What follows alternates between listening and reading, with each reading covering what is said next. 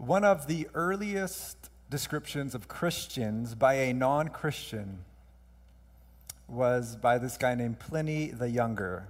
And he wrote in AD 112 to Emperor Trajan at the time, wondering how to best deal with Christians. Christians were a bit of a pain in the butt at the time. Maybe not for what you might think. It wasn't as the type of reputation we have right now. He described Christian beliefs like this. He said they were depraved and excessive superstition. And they were seen as potentially subversive. So he ends his letter asking Trajan, suggesting that, one, that they're endangering people of every age and rank as this movement or this belief system, Christianity, spreads through cities and rural areas. And he's trying to make sense of what to do. That's one of the first times you'll hear someone who isn't a Christian talk about Christians. It's not really a positive light, and there are others. I just wanted to look for the first one. Depraved and excessive superstition. If you're curious, though, there are also some, a little bit later, positive descriptions for Christianity. One of them comes about 40 years later, in the year 140 AD. We get the first non-Christian in recorded history describing Christians positively, and it comes from this medical doctor who was deeply interested in medicine, but also in philosophy. He was named Galen of Pergamon. You can wiki him later if you're curious. He's considered to be one of the most famous and accomplished medical researchers of the ancient world, and he wrote about Christians, and it's striking to me what he says, because it isn't what you'd think someone might talk about or say about Christians in a positive way. Listen to what he said. Most people are unable to follow a demonstrative argument consecutively. Hence, they need parables and benefit from them. Just as now we see the people called Christians drawing their faith from parables and miracles, and yet sometimes acting in the same way as those who philosophize, and in their keen pursuit of justice have attained a pitch not inferior to that of genuine philosophers.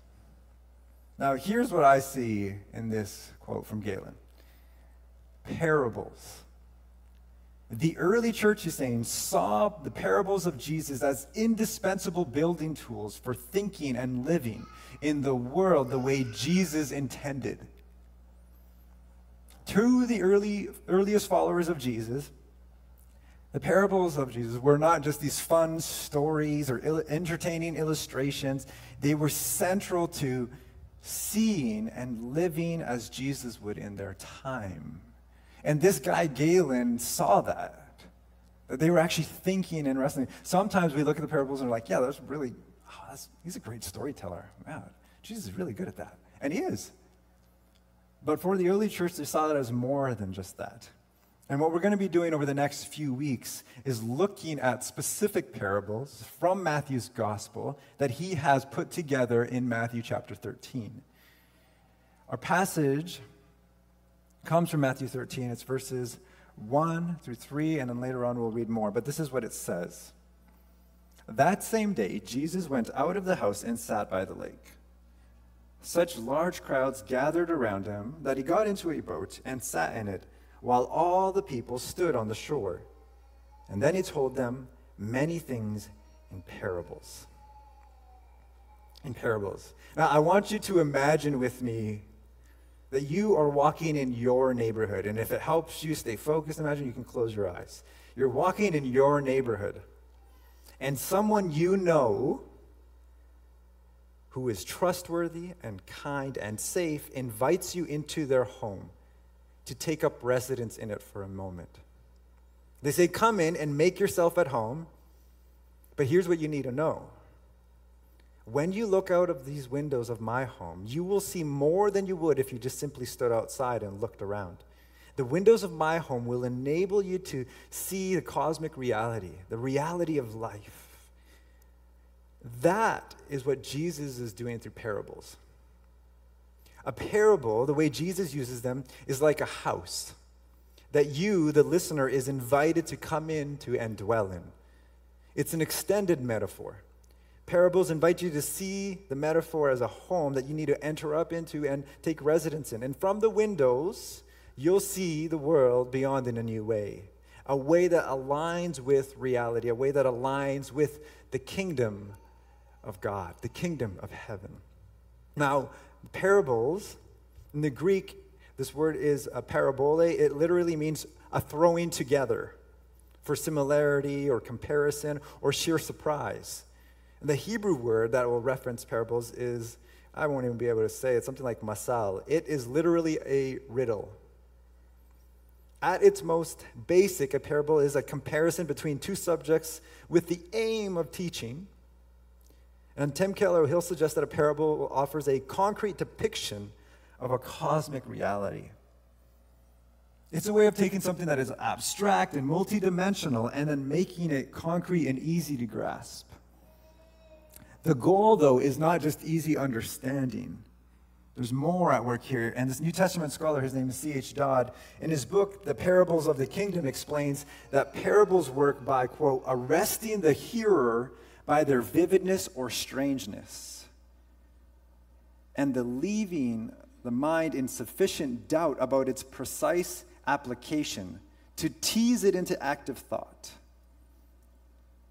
So that strangeness, that vividness that you'll see or come across in different parables, it's not just so that you would find them entertaining. There's something more there.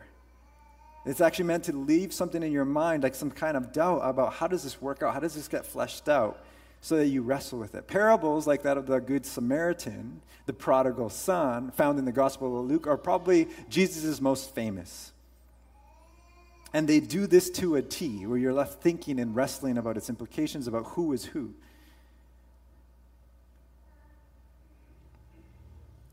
And one of the things you'll notice through parables that Jesus is often doing is not just showing you what one thing is like or who he is like. He's trying to show you what God is like, what his kingdom is like. Matthew's gospel, in chapter 13, we get 7 consecutive parables that are meant to give us these windows into what the kingdom of God is like. What the kingdom of God is like in our world. And they're all focused on this idea of the kingdom. Now, why does Jesus use parables? Like, why wouldn't he just tell it to us straight? Why would he use parables in this almost like a veiled or masked way? Well, his disciples asked him this question in verse 10 of chapter 13. They say, the disciples come to Jesus and ask him, why do you speak to the people in parables? He's been preaching, teaching on the Sermon on the Mount. He doesn't use parables as much there. Why does he begin to teach in parables? I want to offer just a few reasons why Jesus does this. Number one is to engage our minds. Parables use stories, images, metaphors. They keep people's attention. They enabled people to see themselves in what was being told. And although they were familiar, there was usually something unexpected, like a twist that forced you to reflect on things afterwards. Kenneth Bailey, he notes that a metaphor communicates in ways that rational arguments cannot. Pictures easily trump, but do not replace abstract reasoning. Abstract reasoning is what we tend to have in the West. There's a lot more of that, a lot less of these parables. Kenneth Bailey will go on to say, a powerful television image communicates meaning that 1,000 words cannot express. When used in theology to create meaning, the parable challenges listeners in ways that abstract statements of truth cannot approach. If you guys have watched or read The Hobbit, you'll remember the scene called Riddles in the Dark. In the movies, it is the best part of any of the three. We don't need to talk too much about those. But in that scene, there is Bilbo the Hobbit and Gollum, who compete to outwit one another through riddles. If Bilbo wins, Gollum must show him the way out of the Misty Mountains. But if Gollum wins, Bilbo has to let Gollum eat him. Gollum believed that Bilbo would be a tasty treat. Tolkien and then Peter Jackson in the films do a masterful job of portraying the power of a riddle. Now, The Hobbit wasn't amazing, at least in the movies, but that one thing they really did nail is the riddles in the dark, and that captures this ability to tell a story through a parable. They keep your attention. They keep you locked in. They draw you in. The second reason Jesus uses parables is because parables are a response to rejection in this context. Verse 1 suggests that teaching in parables comes on the heels of an aggressive and expansive rejection to his message on the part of the religious leaders. And prior to that, the indifference from cities like Bethsaida, Chorazin, and Capernaum. Because of that, you see Jesus move out of this house and out to the Sea of Galilee. And he'll continue to preach and share with his disciples and anyone who will listen, but now he's doing so through parables. One of the things that all of the rejection that we see Jesus face should rid us of is this false idea that being around Jesus, like seeing him with your own eyes, witnessing miracles would automatically mean that you would believe in him. The Gospels give us clear examples of people being around Jesus, seeing him, hearing him, seeing what he does, and it doesn't move them to faith at all. Many saw, heard him, and yet they rejected. The third reason is parables sift out the apathetic from the hungry, because the parables require you to sit before Jesus and wrestle with his ideas. You can't be lazy with his parables. If you've already decided against Jesus, you'll be blinded to what he has to say. You actually have to come in with an open-mindedness, a willingness to wrestle, to hear. This explains why he answers the question of why do you speak in parables in the way he does in verse 11, when he says, because the knowledge of the secrets of the kingdom has been given to you, speaking to his disciples, but not to them, speaking of these crowds. Whoever has will be given more, and they will have an abundance. Whoever does not have, even what they have will be taken from them. What happens, like this sounds bad, so just think with me for a bit. What happens when we start working out, stop working out? This starts to grow. Mine has been growing. I blame the kids, okay? It's not discipline, it's just the kids. When you stop walking and using your legs to walk, they grow weaker. What happens when we stop using our minds? Our minds get lazy. It's harder to keep our focus. I have a friend who, because he worked on his PhD, he had to develop an intense focus for long periods of time. When he's finished his PhD, it was much harder for him to focus, especially as he started using a smartphone and all these other things. I asked him, and he told me, yeah, I can feel the difference in my ability to focus. There's something there when we don't train our minds for that, we can just move away from that ability to have that strength. When you train your mind, you can grow in that capacity to focus. The same idea here applies to us on a spiritual level. No engagement, no reflection, no questions weakens our heart's capacity to receive what God would want for us. And the parables, they bring the light of Jesus for those who are hungry for it, for those who long for it. But for those who are apathetic and indifferent, it intensifies their apathy because they don't just come easily to you. The apathetic won't hunger for him. So the capacity for hungering the things that Jesus is bringing grows weaker and weaker. The parables are veiled. They've unveiled, though, the secrets of the kingdom of God to his disciples. He says to them, this knowledge of the secrets of the kingdom of heaven have been given to you. And it's not that they're hidden. If anyone is willing to come before him and listen, they are available. But we can't decide against Jesus before we come. But blessed are you, Jesus will say in verse 16 to his disciples, blessed are your eyes because they see, and your ears because they hear. For truly I tell you, many prophets and righteous people longed to see what you see but did not see it, and to hear what you hear but did not hear it. And if you jump down to verse 35, Matthew adds this little commentary. He says, and so was fulfilled what was spoken through the prophet, I will open my mouth in parables, I will utter things hidden since the creation of the world. Now notice who is asking Jesus in this context, why do you speak in parables? It's his disciples. It's his followers, his apprentices, those that Jesus has called to be with him and have responded to that invitation. When everyone leaves, who is it that will come to Jesus and say, explain to us the parable of the weeds in the field? It's the disciples. They're trying to make sense of it. They're wrestling with it because they're the ones not understanding it. The difference between them and the crowds is that they're coming to Jesus afterwards and saying, make sense of this, because we can't. Just because you're a disciple doesn't mean you're going to understand everything Jesus says. Jesus goes on, teaches, and he wants us to understand, and he understands that there will be things that we don't get right away. Even after the first go, we might not get it. Maybe even in this life, we won't fully get it.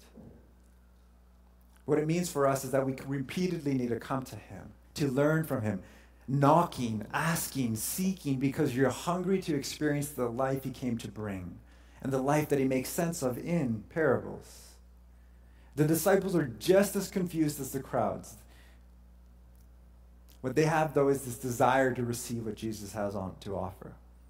And in that constant coming to Jesus, this posture of learning, of asking for clarity, God reveals what is true, and he teaches you more about himself and transforms you.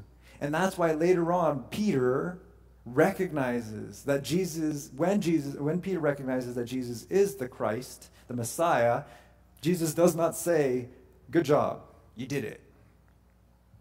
He actually says, blessed are you, Simon, son of Jonah, for this was not revealed to you simply by flesh and blood, but by my Father in heaven. The disciples believe Jesus brings the kingdom of heaven, that he is the kingdom of heaven embodied. Wherever he is, the Spirit is, and they want that life. And so ultimately they receive it. They get to see and hear what the prophets before them longed to experience. The things God promised long ago are now available in Jesus. And so Jesus says to the disciples, you're flourishing because your eyes see me for who I am. Your ears hear my words and receive them as they were meant to be received. And you're flourishing because you've come expecting to receive the things that God promised long ago. You're flourishing because you've come to me. The fifth reason why Jesus uses parables is because parables push people to commit to him or dismiss him entirely. In verse 13, Jesus will say, this is why I speak to them in parables. Though seeing, they do not see. Though hearing, they do not understand. And if you jump to verse 15, for this people's hearts has become calloused. They hardly hear with their ears, and they have closed their eyes. Otherwise, they might see with their eyes, hear with their ears, understand with their hearts, and turn, and I would heal them. Jesus is not saying here, I don't care if you trust me. I'm indifferent to you. I don't want you to understand me, to be healed, because I have a limited amount of healing. No, that's not what he's saying here. It's the opposite. He's desperately frustrated. He longs to have people come to him and trust him. And the parable of the sower and the seeds, which will come right after this passage, is meant to be like a mirror where you could see yourself and what you really look like, and then make this decision of who do you want to be. As he talks about where the seed lands in different places, it's meant to push us to ask, what kind of soil am I? What kind of soil do I want to be? Am I soil that is rough and makes no room for his words? Am I soil that really just chokes out his words in my life? Jesus ultimately respects people's freedom to choose. Jesus will not force anyone to trust him, to follow him. That's not his MO. He's given us the capacity to choose, and he respects it. But he will call, invite, and communicate in ways to help you see what he's about.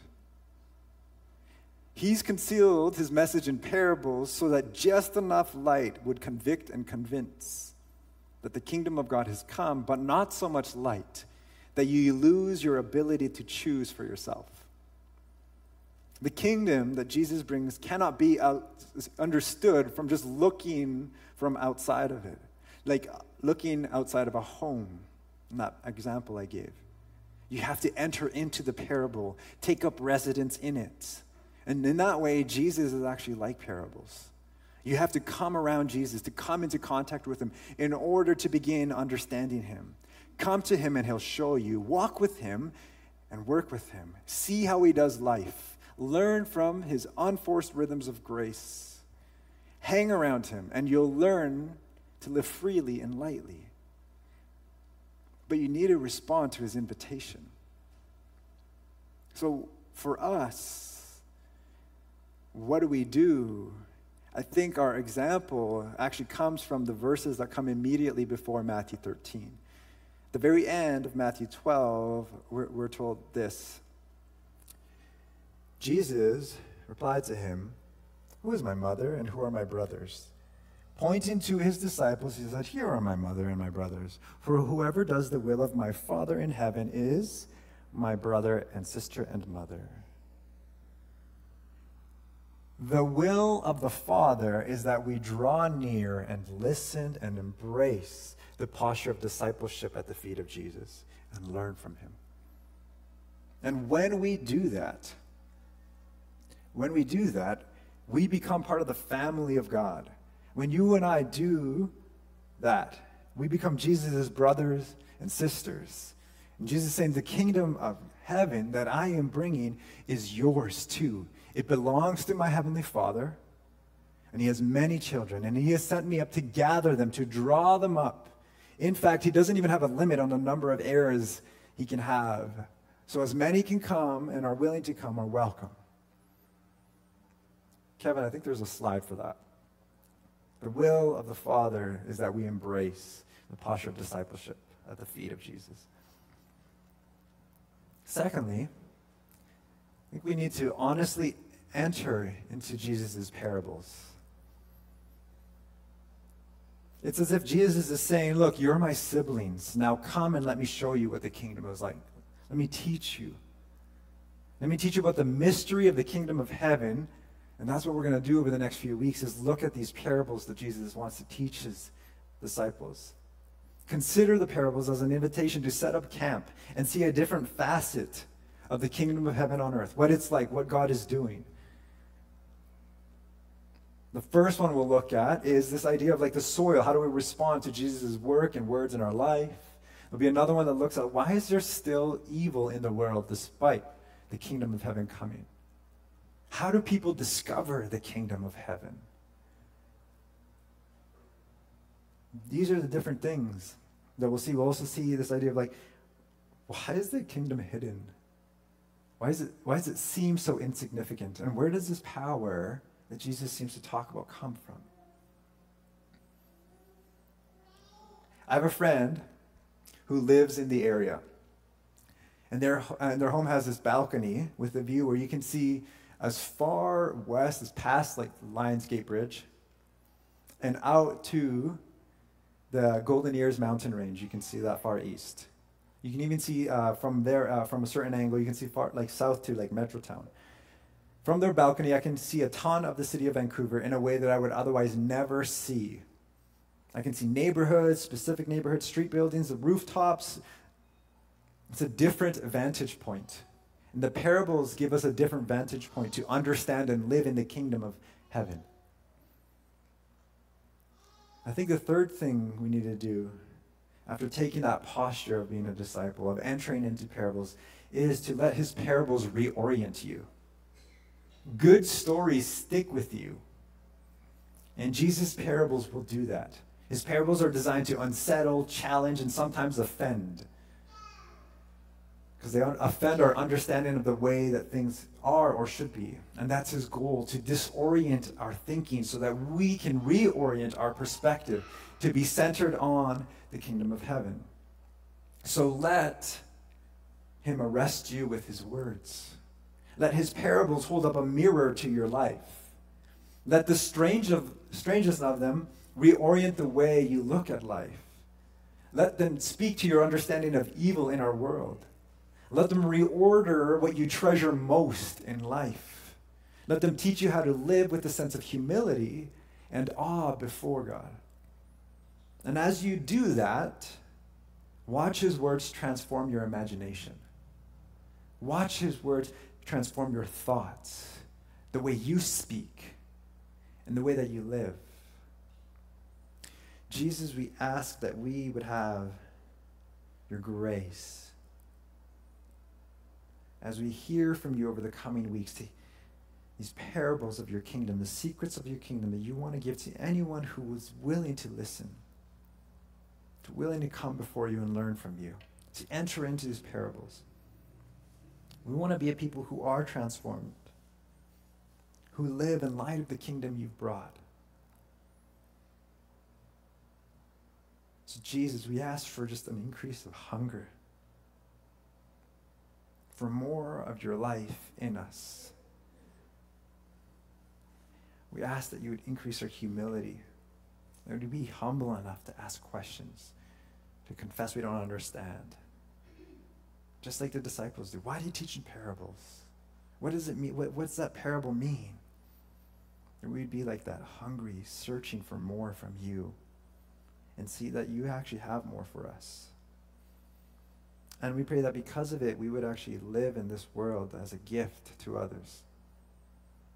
Because our hearts aren't settled on the things that we're told to believe will satisfy us, but we'll actually find our deep sense of satisfaction and joy in you and the things you give us.